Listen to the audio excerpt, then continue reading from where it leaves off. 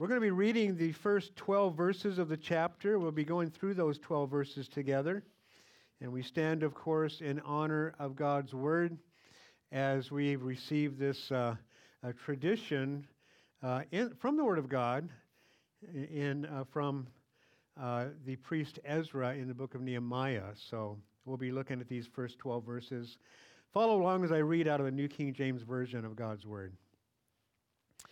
Now, in the church that was at Antioch, there were certain prophets and teachers: Barnabas, Simeon, who was called Niger, Lucius of Cyrene, Manaen, who had been brought up with Herod the Tetrarch, and Saul. As they ministered to the Lord and fasted, the Holy Spirit said, "Now separate to me Barnabas and Saul for the work to which I've called them." Then, having fasted and prayed and laid hands on them, they sent them away. So being sent out by the Holy Spirit, they went down to Seleucia, and from there they sailed to Cyprus. And when they arrived in Salamis, they preached the word of God in the synagogue of the Jews. They also had John as their assistant.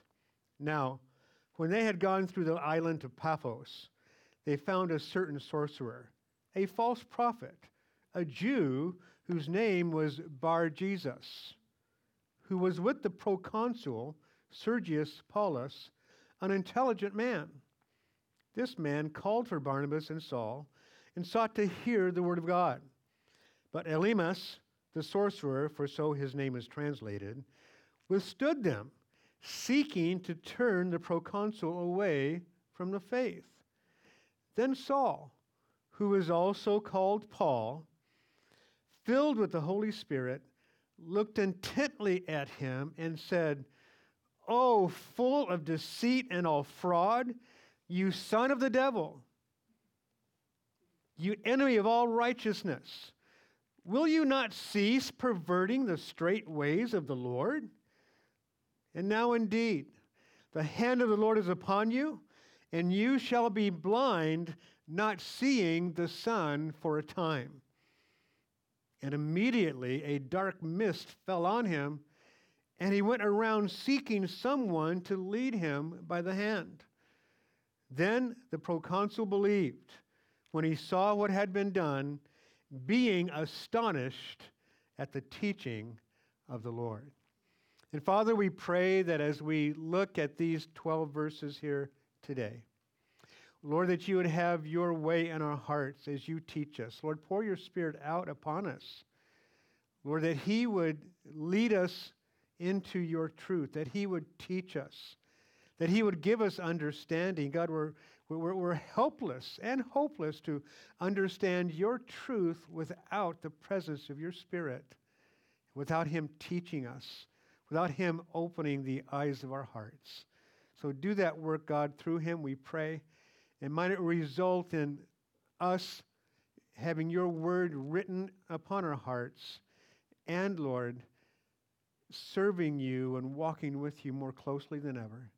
God, have your way with us now, we pray, and we ask it in Jesus' precious name. Amen. You guys may be seated.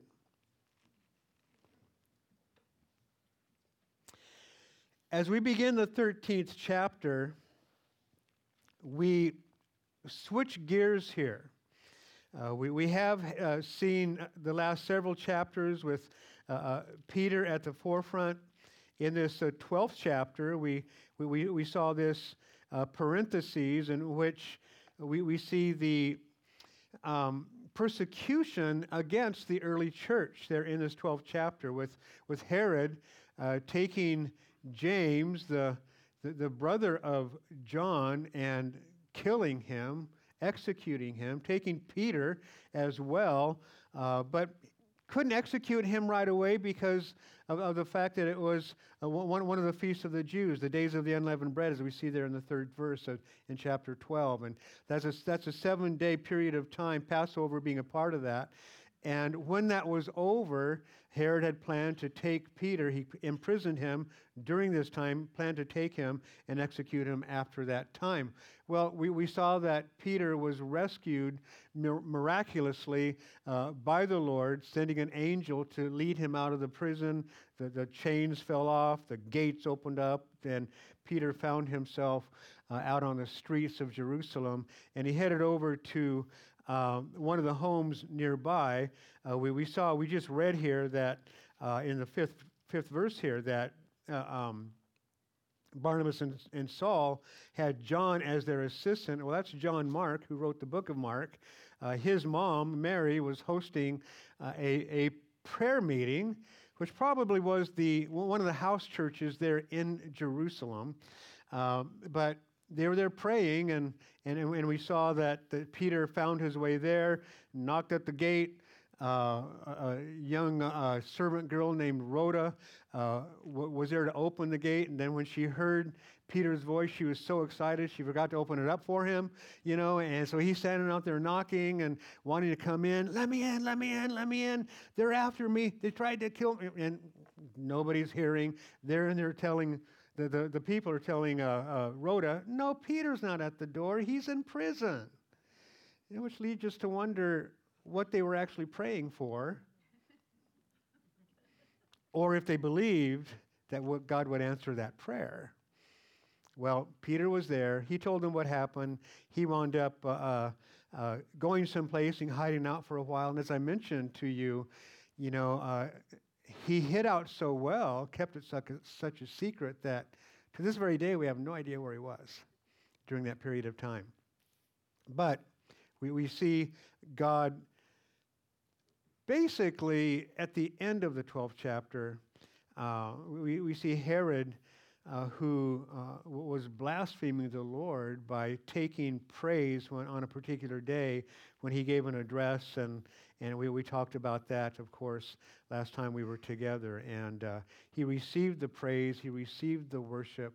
God struck him, and as Luke writes, he died with worms, being eaten by worms, and he died there in that 23rd verse. And then back to Barnabas and Saul, verse 25, we see that they returned from Jerusalem when they had fulfilled their ministry, and they also took with them John, whose surname was Mark. So bringing John Mark with them from Jerusalem to Antioch. And then we find ourselves here in the first verse of chapter 13. We're told that in this church in Antioch there were 5 leaders called prophets and teachers. Now, we're not told which ones were prophets, which ones were teachers, or perhaps all 5 of them had both of those gifts as prophets and teachers. We're not really told that, but we see them named Barnabas and Saul being 2 of them. Then we see Simeon, who was called Niger. Now, one of the things we find out, we see about this church here in Antioch, it's been mentioned before, of course, but this is the first Gentile church that we know of, as is listed in the Scriptures. We see that back in chapter 11, verse 21, that there were a number of Gentiles who were there, as well as verse 23 and 24. And we see, according to this particular passage, it is the very first Christian church to send out missionaries to establish other churches. So a couple of notable things that we have here. But 3 other men that we are introduced to here in this first verse. Simeon, who was called Niger. There's not a lot that's known about him. Now, he was called Niger, and the word Niger means black, so he was obviously a dark-skinned individual. From where, we don't really know. Some people liken him to Simon of Cyrene at the end of the Gospels, who helped Jesus carry his cross. That could be true, but there's no evidence that it is, but it could be. It could be the same person. Lucius of Cyrene is also mentioned here. He is from the city of Cyrene in North Africa, and there's some people want to link him to Luke himself. there's no evidence that that could be true. There's also Lucius in Romans 16, as Paul the Apostle in that letter is sending his greetings at the end of the letter, Lucius there, and there's no evidence that it's that person either. But he is, we know, a leader there in the church in Antioch. And finally, Manaen. We see he was a notable person in that he had some social standing. He was raised with Herod the Tetrarch, and he is the Herod that we're going to see later on in the book of Acts, hearing from Paul the Apostle and his testimony. But we see that as he's raised with Herod the Tetrarch, and sometimes what they would do is they would get, as Herod the Tetrarch was a son of standing, he was raised with this son, and the word, the phrase here, raised with him, that can be translated as foster brother.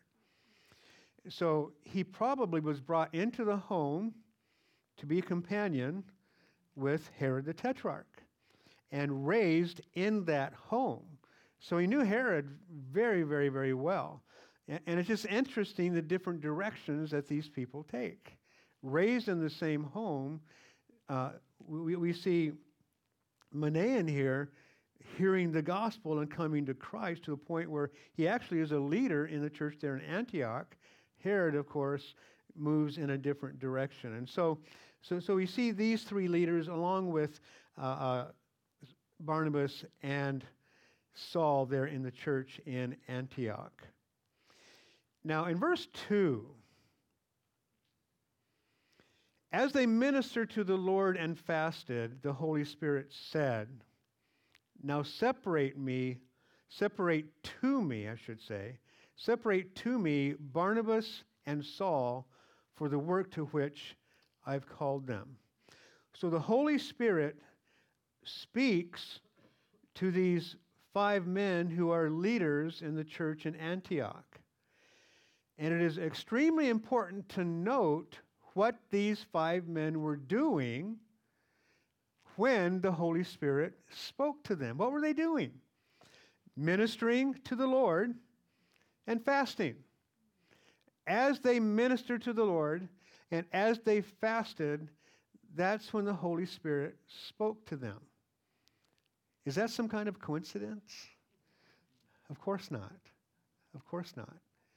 Because they were ministering to the Lord and fasting, their hearts were in a place that they would receive from the Lord, and God, the Holy Spirit, spoke to them, giving them instruction for his plan for this church, and especially for Saul and Barnabas.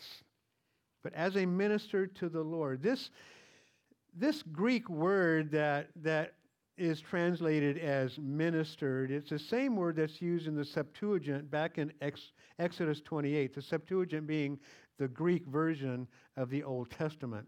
Same word that speaks of the priests ministering in the tabernacle or in the temple, ministering to the Lord. And notice, they're ministering to the Lord. They're not ministering to people. They're ministering to the Lord. And if our service to God is going to be effective, it's got to be service to him. Of course, the word minister means service, doesn't it? So as they were serving the Lord, and as they were fasting, but they were serving the Lord first and foremost. And that's a point that is very, very important that we see here. If we want to minister, if our service is going to be effective for the Lord, if we are going to see him being glorified and honored, if we are going to be used by him to accomplish his purposes, then our service, our ministering must be first and foremost to him. And then we are enabled by him to serve people. But we will be serving them with his heart submitted to his word. Paul notes that this was the attitude of the Macedonian believers as he writes to the Corinthians in 2 Corinthians chapter 8, verse 5. And not only as we had hoped, Paul writes, but they first gave themselves to the Lord and then to us by the will of God. So even as Paul the apostle had gone to Corinth, as he established, as he's writing this letter to the Corinthians, writing of the Macedonian churches and the people there, he writes about how they gave themselves to the Lord, and then as they had done that, then they submitted themselves also to these leaders in terms of the work that was taking place there in Macedonia. In Colossians chapter 3, again, the Apostle Paul writing, verses 23 and 24. And whatever you do, do it heartily as to the Lord and not to men. Note that, as to the Lord and not to men, knowing that from the Lord you will receive the reward of the inheritance, for you serve the Lord Christ. Very, very important principle. And Paul cites a reason for that. He basically says, hey, come on, guys. Who's the one who saved you? Who's the one who died for your sins? Who's the one who created you? Our service is to the Lord Jesus first and foremost, and then to others, focusing on serving Him and then serving others, really under the umbrella of serving Him.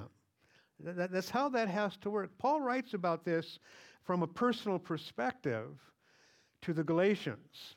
In Galatians chapter 1, beginning in verse 6. Verses 6 through 10 we'll read.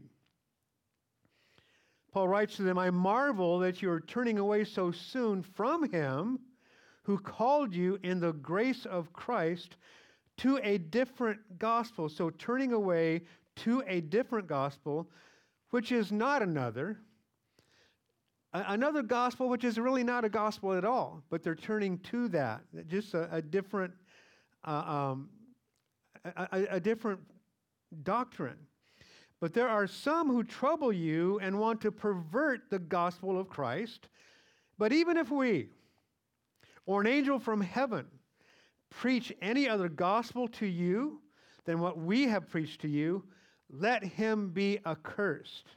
As we have said before, so now I say again, if anyone preaches any other gospel to you than what you have received, let him be accursed. For do I now persuade men or God? Or do I seek to please men? For if I still pleased men, I would not be a bondservant of Christ.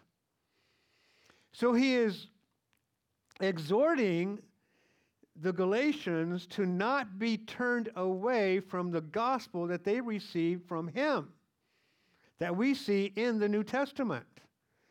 And he says, if we would come back to you with a different gospel, or if an angel would come to you with a different gospel, let us all be accursed. In other words, let us all rot in hell.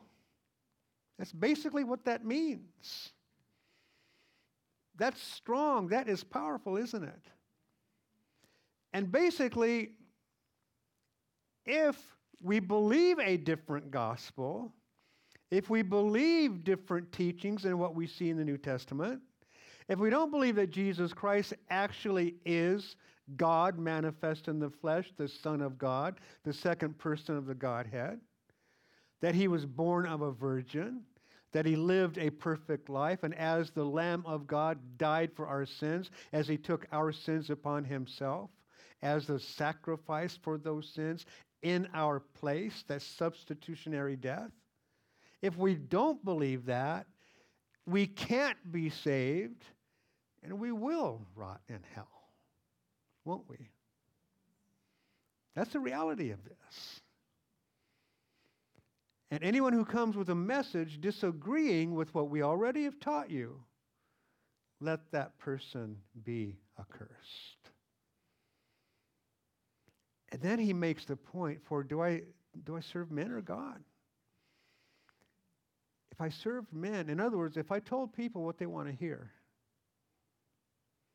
if I just tell people things that are comfortable for them,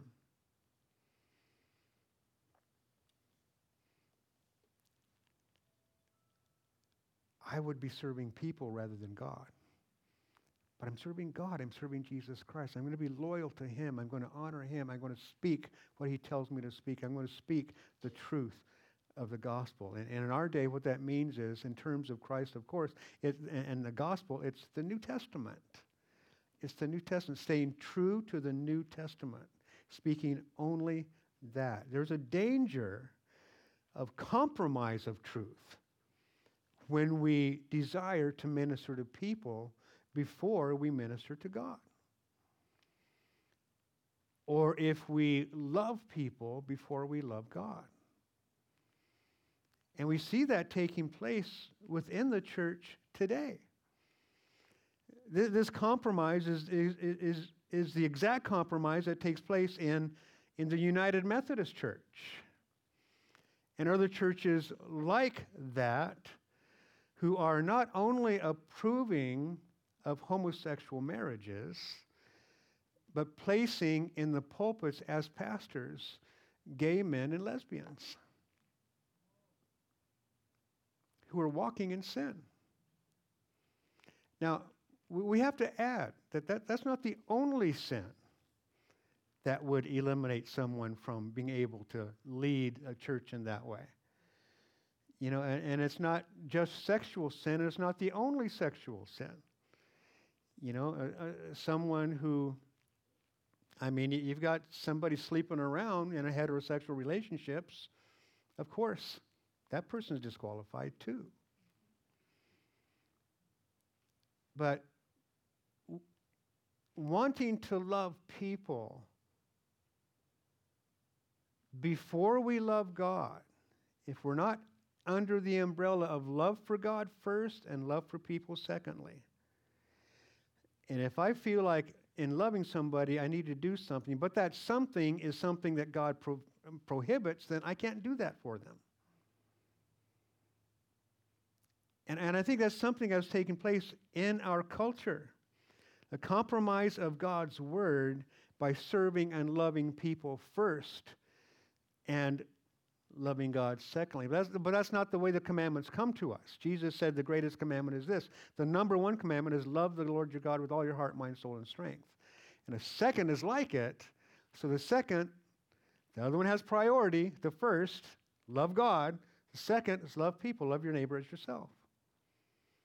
Love God and love people, but I'm never to love a person outside of the context of love for God first. Never. Bottom line is, we might love someone and do something for them. In fact, something that might want them, we might want them to be happy and blessed. And so we, in the context of what we're talking about, approve of a relationship because we don't want them to be unhappy now. But what are we doing? We're removing the preaching of the gospel. The only thing that can save their soul.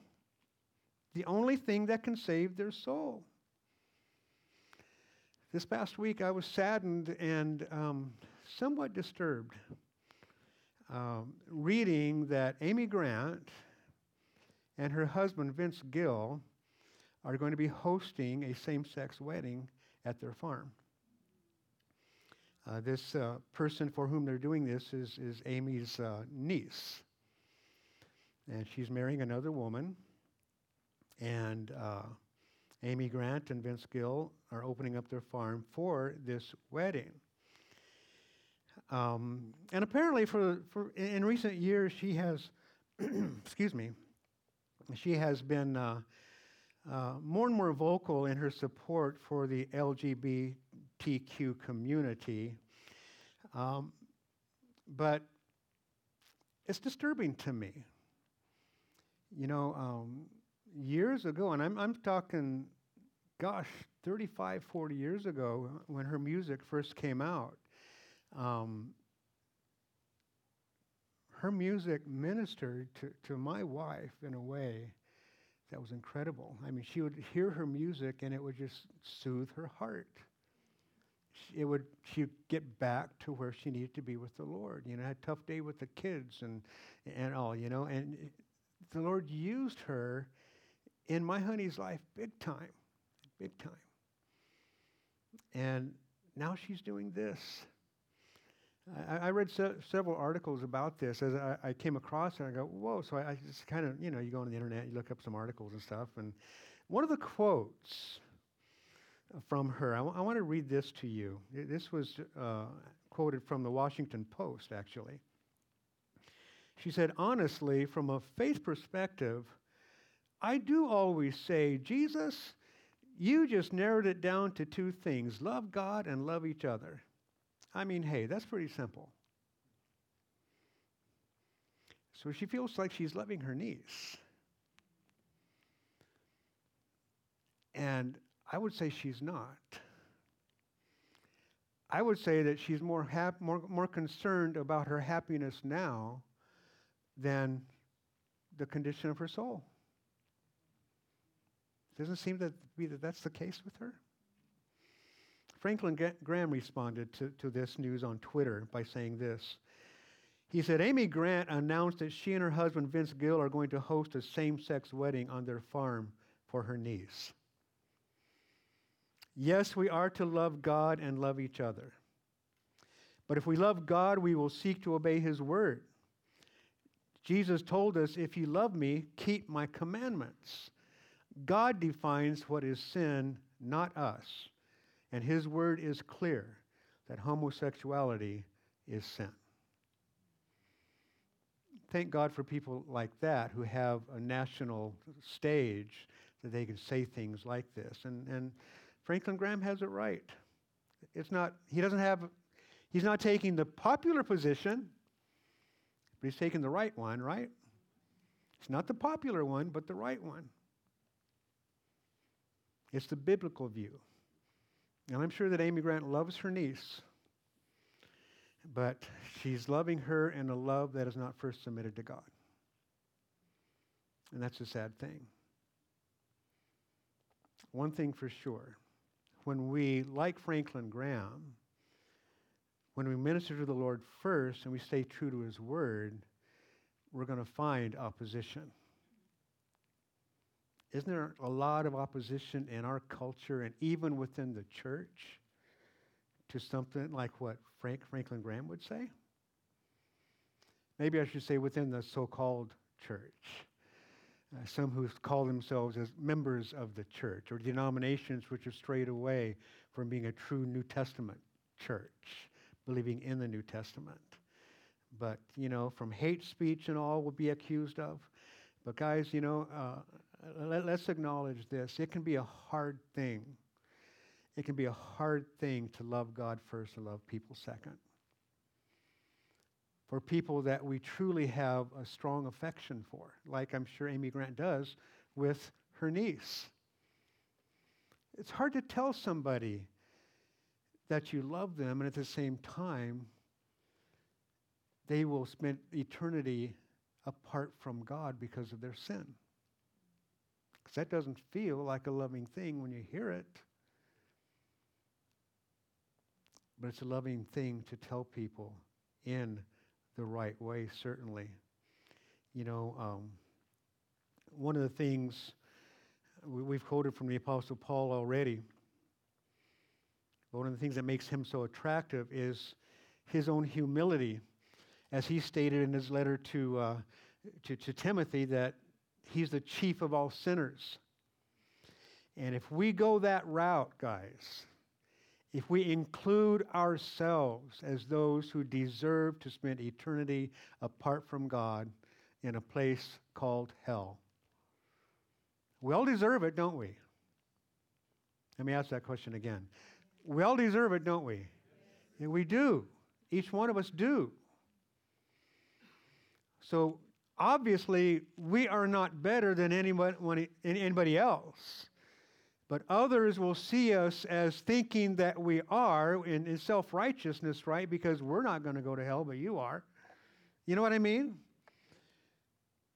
Let's be honest about that.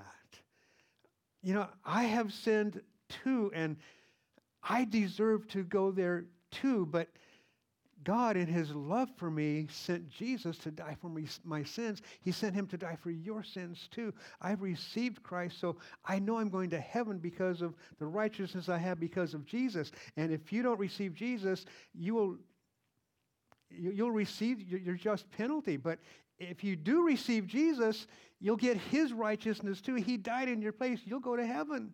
Not because you become a good person, but because Jesus died for you. That's why. Just like he died for me. So please come to heaven with me. That kind of thing, the chief of all sinners. Let's paint ourselves in that kind of a light. Now, something else they were doing is fasting. They were ministering to the Lord first and foremost, and they were fasting. The way it's worded here, it seems to be their normal activity. I'm sure they weren't fasting all the time. It could be that they were fasting for certain periods of time, maybe 1 week a month, maybe 1 day a week. I don't know, whatever it may have been. Maybe 3 days out of a week, like what we're going to be doing this next week. We don't know exactly, but it seemed to be their normal spiritual activity. That's normally what they would do. And see, it's in this place where they're serving the Lord first and foremost and fasting as they're seeking the Lord. The Bible often connects fasting with times of prayer. And these times of prayer are important times of prayer, vigilant prayer, passionate prayer. In Nehemiah chapter 1, verse 4, we see Nehemiah writing, "So it was when I heard these words, when he heard about what's going on in Jerusalem and the walls around the city, that I sat down and wept and mourned for many days, and I was fasting and praying before the God of heaven." God, do something. God, give us direction. God, help us in the fasting and prayer. Daniel 9:3, Daniel said, "Then I set my face toward the Lord God to make requests by prayer and supplications with fasting, sackcloth, and ashes." Pastor Chuck Smith wrote this, "What is fasting? It is giving up something that feeds the flesh, food, entertainment, TV, to partake of that which feeds the spirit, prayer, meditation, feeding on the Word." And so it's that giving something up for the flesh. It doesn't have to be food. It most often is. For some people, because of some kind of illness or something, you can't do that. Or maybe as we get older, it gets harder to do something like that, With my precious wife again, a few years ago, we were going through this week, first week of the month, and I think that year, this was several years ago, probably 5 years ago or something, we did 4 days of fasting and prayer.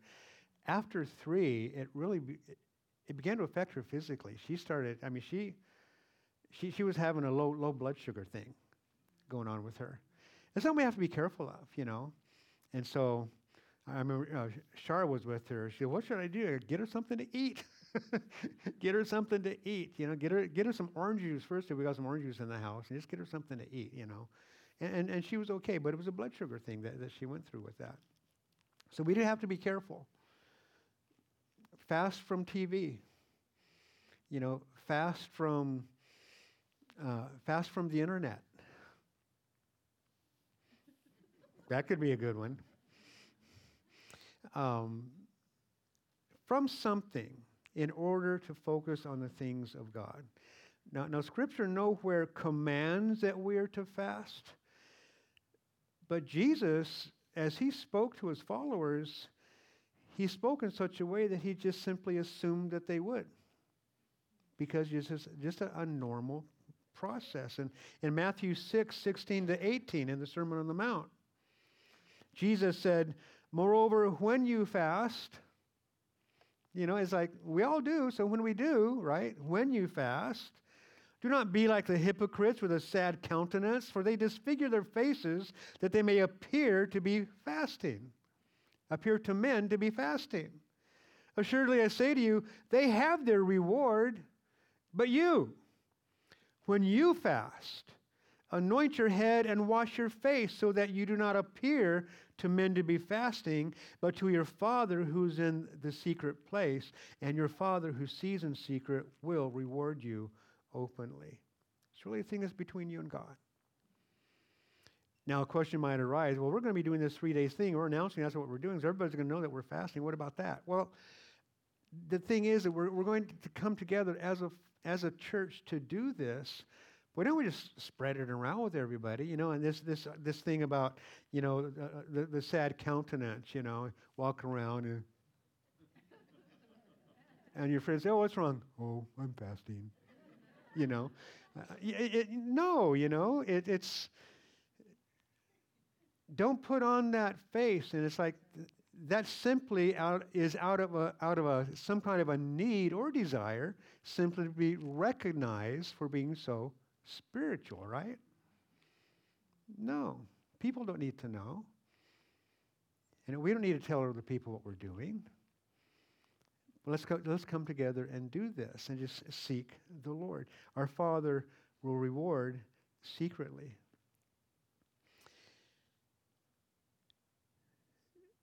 Again, it's just important to note that these men were serving the Lord and fasting.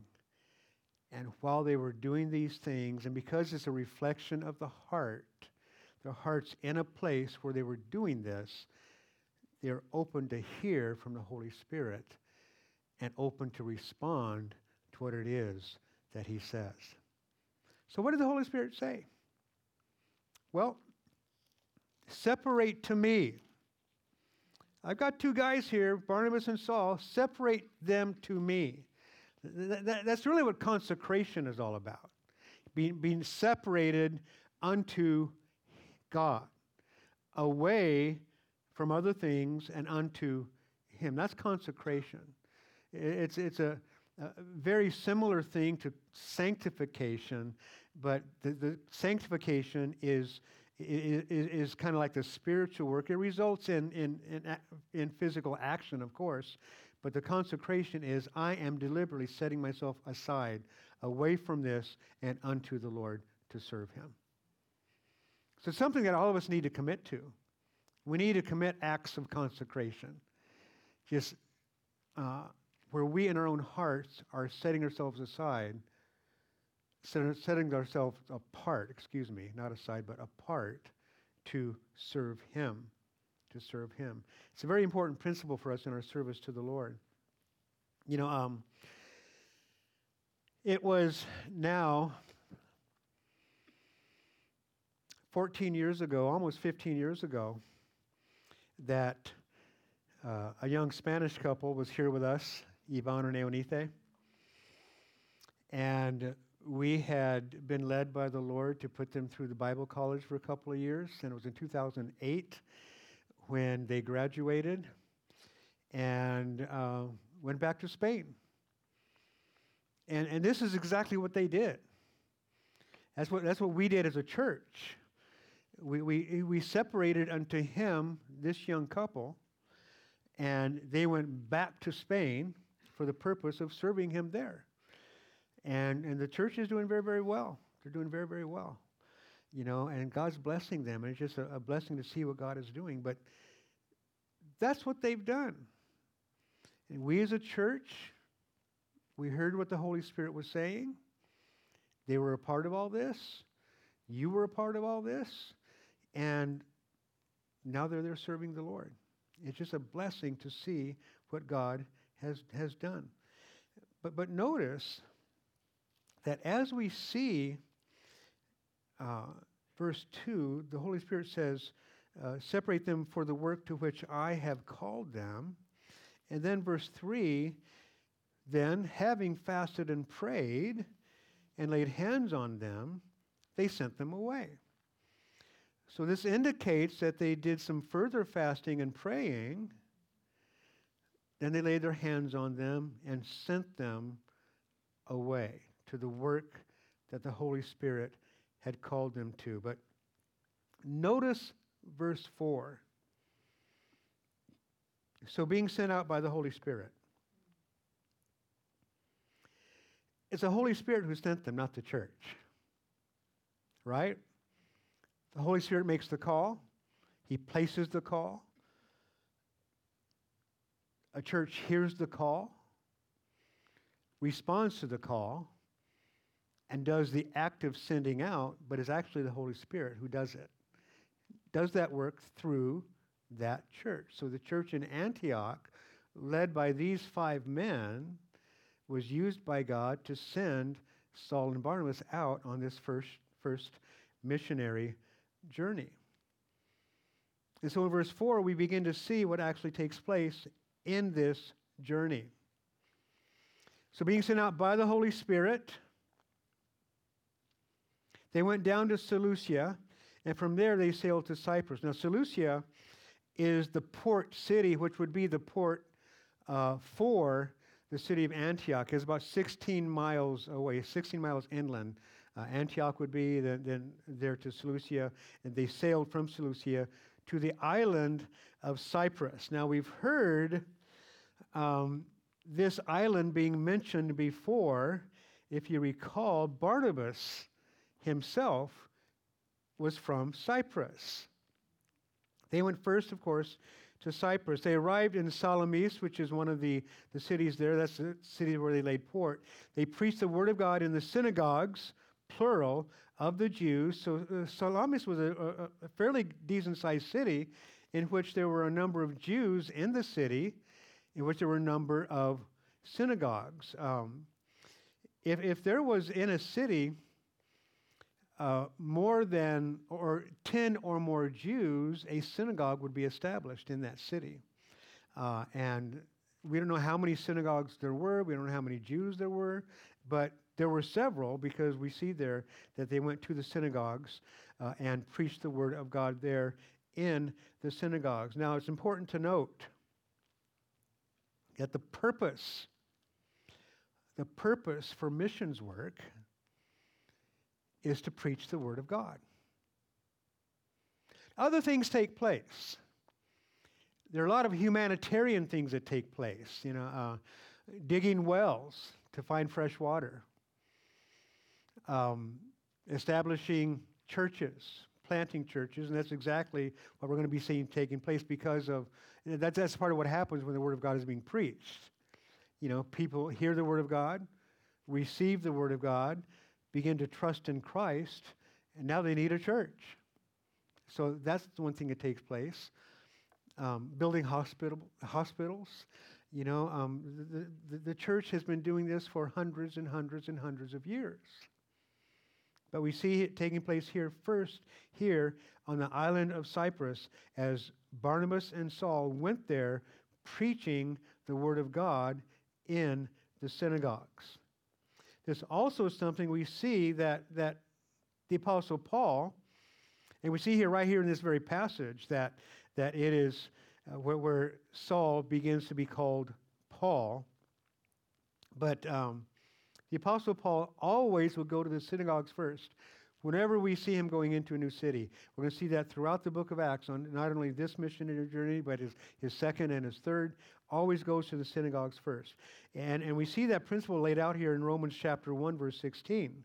He says, "For I am not ashamed of the gospel of Christ, for it is the power of God to salvation for everyone who believes, for the Jew and also for the Greek." For the Jew first and also for the Greek. So for the Jew first, he would always go to the synagogue first. Later in this chapter, verse 46, then Paul and Barnabas grew bold and said, "It was necessary that the word of God should be spoken to you first," speaking obviously to a group of Jews who were rejecting them, by the way. "But since you reject it," see, there we go, "and judge yourselves unworthy of everlasting life, behold, we turn to the Gentiles." This is interesting. "Since you reject it and judge yourselves unworthy of everlasting life." Wow. Paul says for someone who rejects the gospel, they themselves are saying that they themselves are not worthy to receive everlasting life.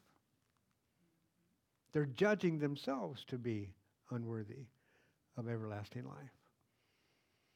But of course, all of us are. We have judged ourselves unworthy of everlasting life, and so we turn to Christ so that we can have everlasting life. Receive the free gift of eternal life through Him, right? But you know, even after chapter 15, when we get to chapter 15 here in Acts, we're going to see that there's a council that takes place in Jerusalem because the Word of God now is being preached to the Gentiles. The Gentiles are coming to Christ. And there was this question, what do we do with the Gentiles who are coming to Jesus? Do they, some were saying, you know, many of the Pharisees who were coming to Christ were actually beginning to say that, well, you know, Jesus was a Jew, we're Jews, you know, this is a Jewish sect. You have to become a Jew.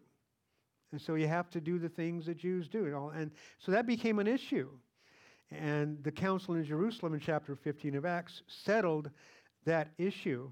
And of course, settled in such a way that, you know, it's like, let's not be expecting Gentiles to become Jews. They're turning to Christ, not to Judaism. They're turning to Jesus. So let's let them do that. And that's just a very quick summary of what they said. But the point being that even after that, Paul still would go into the synagogues first to preach the gospel there, following that principle that is cited in Romans 1:16 that we just spoke of. And it could very well be that in the synagogues would be found not just simply Jewish believers, but Gentiles who became what would be called a God-fearer, fearers of God, and acknowledging the God of the Jews as the true God and wanting to worship Him with the Jewish people. He would turn to the synagogues, and obviously those were the Gentiles he would find first, Gentiles who had, you know, a desire in their heart to worship God. You know, that's why they were there. And then he would speak to the other Gentiles in the city. And it's mentioned for us here in this 5th verse that John was their assistant. And we'll be seeing in this next section here in chapter 13 some issues related to that. Now, verse 6. When they had gone through this island to Paphos, now that would have been all the way to the other side of the island. So they basically landed on the east side of Cyprus, and they traveled overland to the west side of Cyprus, where this city Paphos is. There, and that's, by the way, the capital of the island, and that's why the proconsul was there in that particular city. That's where he lived. And by the way, it was common for leaders, political leaders at this time, to have some, you know, sorcerers, magicians around them. You know, because they wanted some power, and they wanted some things done. You remember that way back with Moses, when he confronted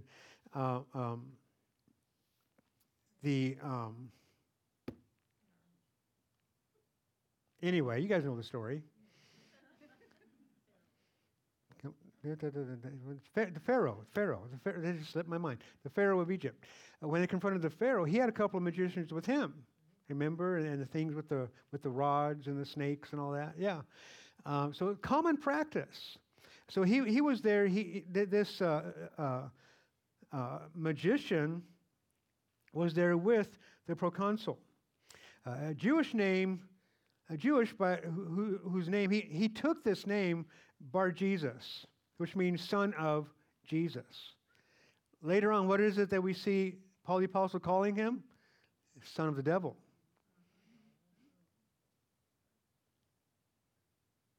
We'll speak on that in just a few minutes. But anyway, they arrive at Paphos, and It's probably about a 90-mile journey or so across the island, and they find this man. Sergius Paulus wanted to hear the Word of God, sought to hear the Word of God. Now, did he want to hear it for himself, or did he just want to know what these guys are up to on his island?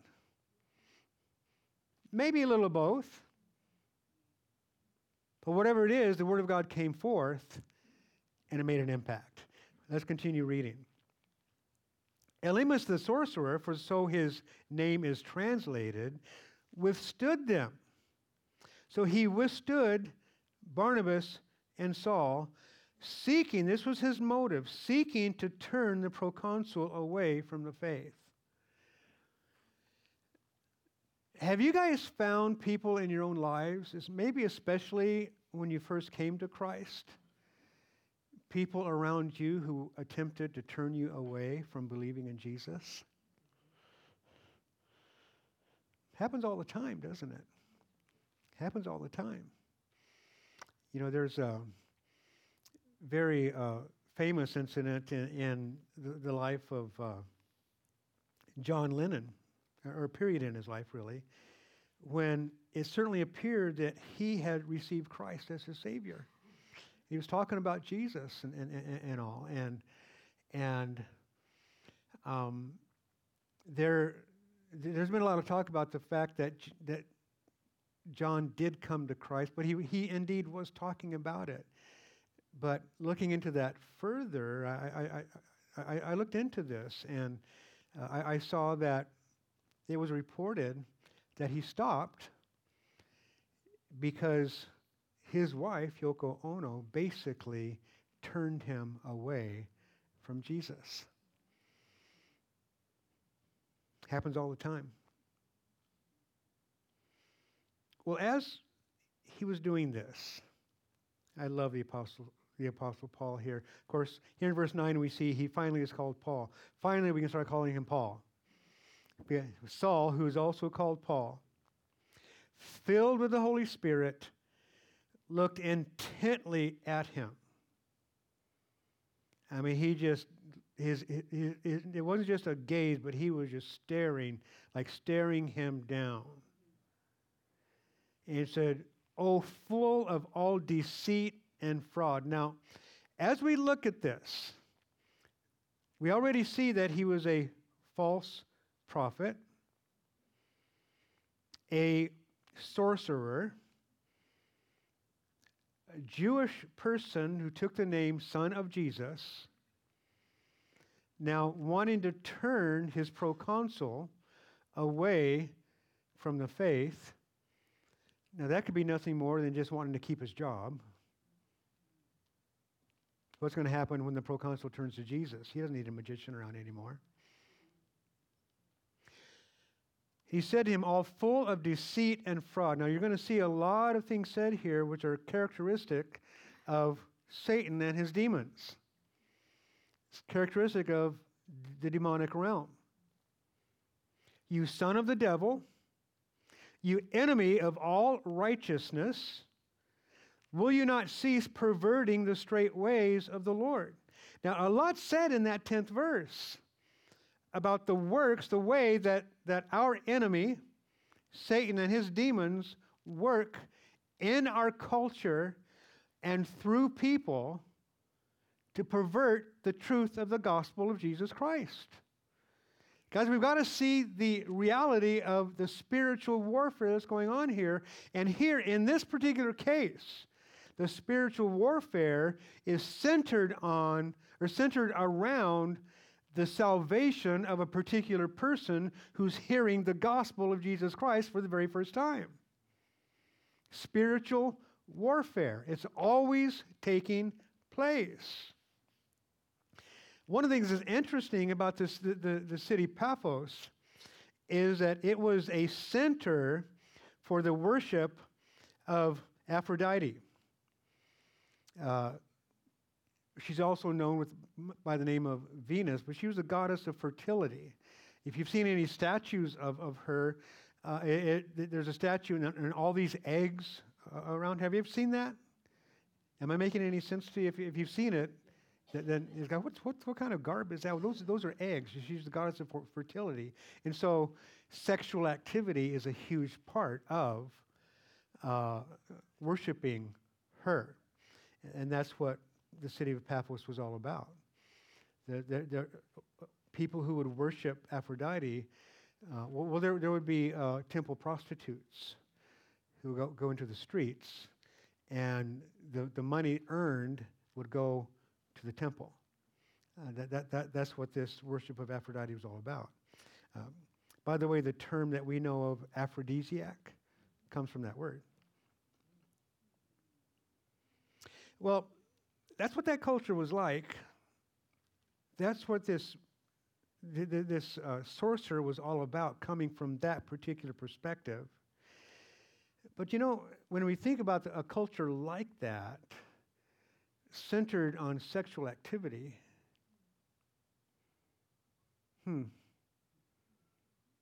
ours is not a lot different, is it? Not a lot different. We've got to be aware today about the ways that spiritual warfare is taking place, not simply within the church, but within the culture as well. First Chronicles 12:32 says that the sons of Issachar had understanding of the times to know what Israel ought to do. And we need to seek God for understanding of our times to know how we need to respond. Well, this proconsul, we see that as he heard the gospel, that Elymas opposed Saul and Barnabas, desiring to turn him away from faith in Jesus Christ. And Paul just lets him have it, saying these things about him. Again, deceit and all, full of all deceit and all fraud, you son of the devil, enemy of all righteousness, will you not cease perverting the straight ways of God? In John 8:44, we see Jesus saying this, and he says this to the Jewish leaders. He says, you are of your father, the devil, and the desires of your father you want to do. He was a murderer from the beginning and does not stand in the truth, because there is no truth in him. When he speaks a lie, he speaks from his own resources, for he is a liar and the father of it. Any culture that is heavily impacted by the demonic realm is going to be a culture that lies. Sexual activity is going to be an important part of that culture. You know, guys, as our country has turned further and further and further away from the truth of the gospel, it's becoming more and more and more like a city like Paphos, or a city like Corinth, or many cities. That's what our culture is becoming like. It's interesting that while he called himself the son of Jesus, Paul called him the son of the devil. In 2 Corinthians 11, verses 14 and 15, we see Paul writing this, it's no wonder for Satan himself transformed himself into an angel of light. Therefore, it is no great thing if his ministers also transform themselves into ministers of righteousness, whose end will be according to their works. What's that saying? That's interesting. That is saying that there are many people who are calling themselves ministers of righteousness who are actually ministers of the devil, ministers of darkness. Wonder how many people like that are standing behind Christian pulpits today. Just got to wonder. Just got to wonder. 1 John 3:10 says, in this the children of God and the children of the devil are manifest. Whoever does not practice righteousness is not of God, nor is he who does not love his brother. Well, we see Elymas setting himself in that place, in this place where he was honoring the things of the Lord, and as Paul said, perverting the straight ways of the Lord. In Philippians chapter 2, verses 14 and 15, Paul writes, do all things without complaining and disputing. We could talk a while about that, but we're not going to. That you may become blameless and harmless, and look at this, children of God without fault in the midst of a crooked and perverse generation, among whom you shine as lights in the world, shining as lights in this world that is crooked and perverse. Well, we see that Elymas receives his judgment. Verse 11, and now indeed the hand of the Lord is upon you, and you shall be blind, not seeing the sun for a time. And immediately a dark mist fell on him, and he went around seeking someone to lead him by the hand. Isn't it interesting that Elymas, in his rejection of the gospel, actually wanted to turn his proconsul away from the gospel, he's stricken with blindness for a time. A number of years before this, Saul of Tarsus received the gospel for the first time, turned to Christ. He was blinded by the glory of Christ, and then those scales fell from his head as he was prayed for. Just interesting to see that. And then we see verse 12. Then the proconsul believed when he saw what had been done, being astonished at the teaching of the Lord. It wasn't because of what he saw, but he was astonished at the teaching of the Lord. Hebrews 2, 3, and 4. How shall we escape if we neglect so great a salvation, which at the first began to be spoken by the Lord, and was confirmed to us by those who heard him, God also bearing witness both with signs and wonders, with various miracles and gifts of the Holy Spirit, according to his own will. Signs and wonders, miracles, and gifts of the Spirit, all confirmation of the truth of God's word. Confirmation of the truth of God's word. And so, we see this man, Sergius Paulus, coming to Christ. God help us as we seek to be used by the Lord, that we would be ministering first and foremost, serving first and foremost, loving first and foremost God himself. Amen? And then loving others within the context of that love. We won't steer people in the wrong way. We can make enemies. We can be accused of not loving people that we do love, that we might be even told that. I thought you loved me. But it'd be like a child telling his parents or her parents, I thought you loved me, when they're being spanked, when they're being disciplined, when something good actually is taking place, which isn't necessarily pleasant. And it's not a pleasant thing to hear, that we're a sinner destined to eternal damnation. It's not a comfortable thing to hear.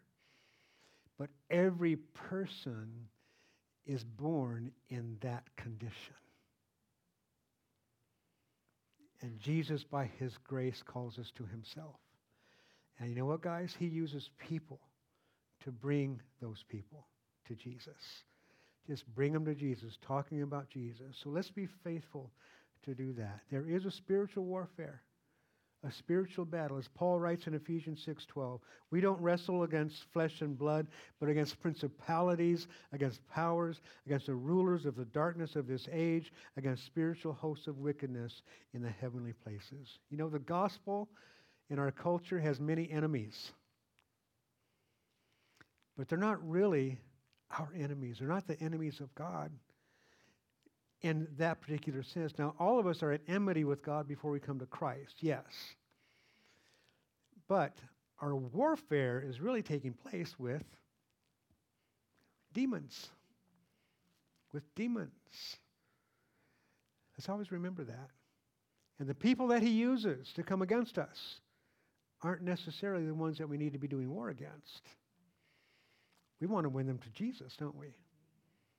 We need to love them, truly love them, loving God first, as he's commanded. And Father, help us to do that. Help us, Lord, to love even as you have loved us. Lord, might we be faithful to serve you. Might we be faithful to pray. Might we be faithful to set ourselves aside for a period of time, a day, a couple days, a few days, whatever it may be, Lord, to fast and pray.